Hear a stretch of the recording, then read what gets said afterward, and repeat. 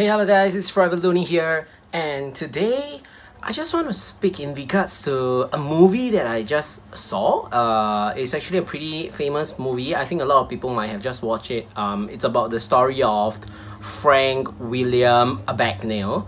So basically, he's a renowned con man, an imposter, and I feel like he's a very smart person where he's able to actually be, implied into our life. So I've decided to come out with a few topics that I'm able to speak with in regards to the movie itself.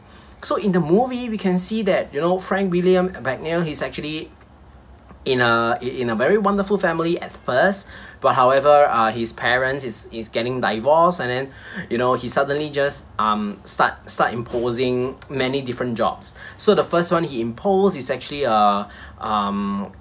being a Pan Am pilot, and then after that he went into become a doctor.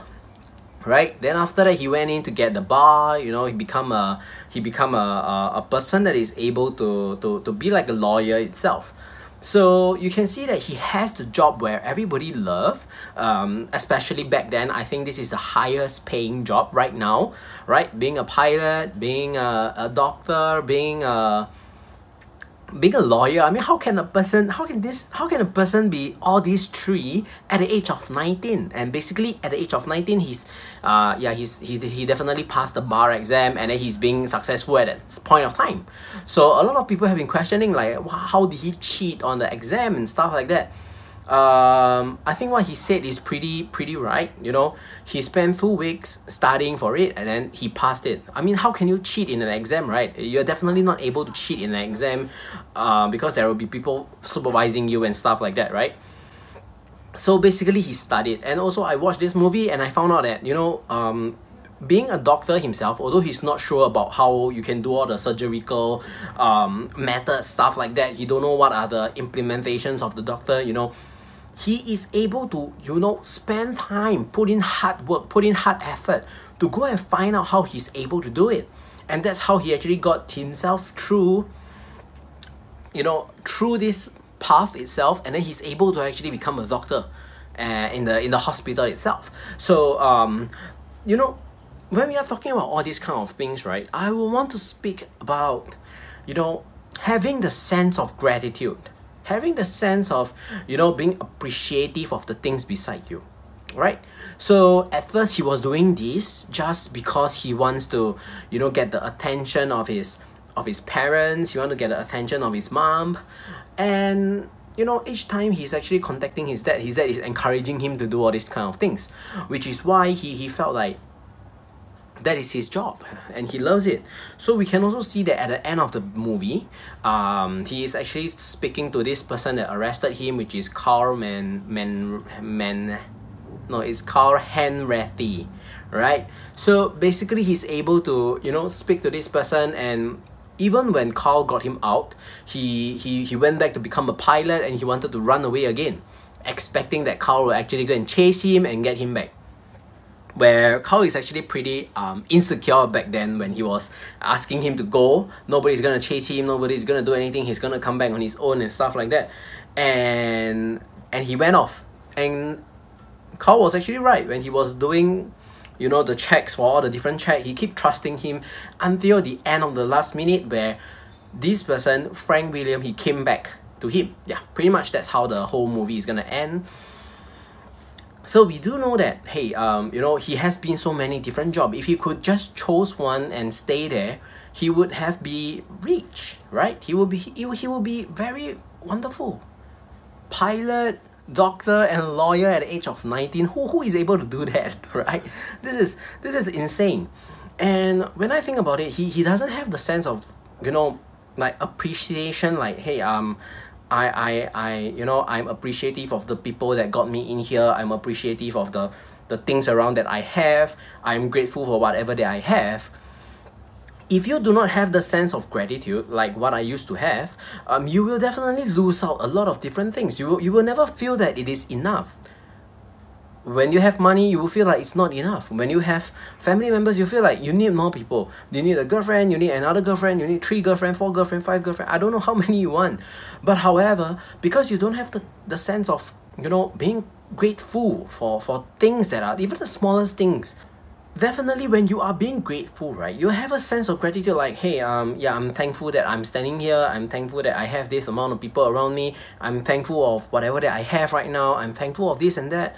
And soon you will be able to love the way you want to be loved, right? When you are not having this sense of gratitude, you will feel like everything is not enough. You want a bigger house, you want a bigger car, you want a more luxurious life, you want this, you want that. You just keep on wanting because you are not able to find them, and you're not able to actually, you know, detect what you want. You're not able to actually identify what are the goals that you want in your life. What is the value that affects you? What is the thing that you want? You will never be able to find out. Which is why at the end of the day, you know, when he got caught, and you know, he keep calling the FBI itself to, in order to actually tell them that, hey, stop chasing me, I want to get married, but you are a criminal right now. How are we not able to actually keep chasing you? We have to keep chasing you, right? So even when in times of need, when he needs to, you know, get a family, he want to settle down, he can't, because he made a big mistake.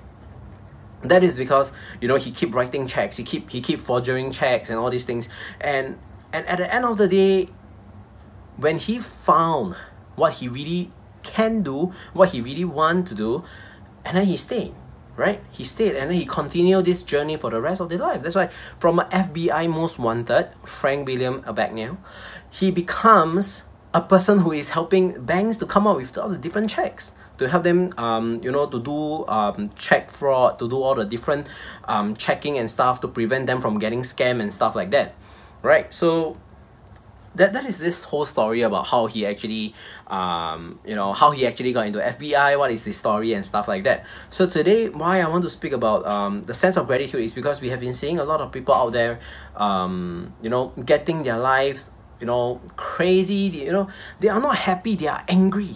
When you go to work, you'll see all these people, they are angry. I don't know why. It's because they always feel like, you know, there's a lack of things. They'll feel like, oh, if I have other jobs, I'll have been, you know, rich. If I was born 10 years ago, I am going to be rich. Because they are not able to be happy with whatever that they have right now.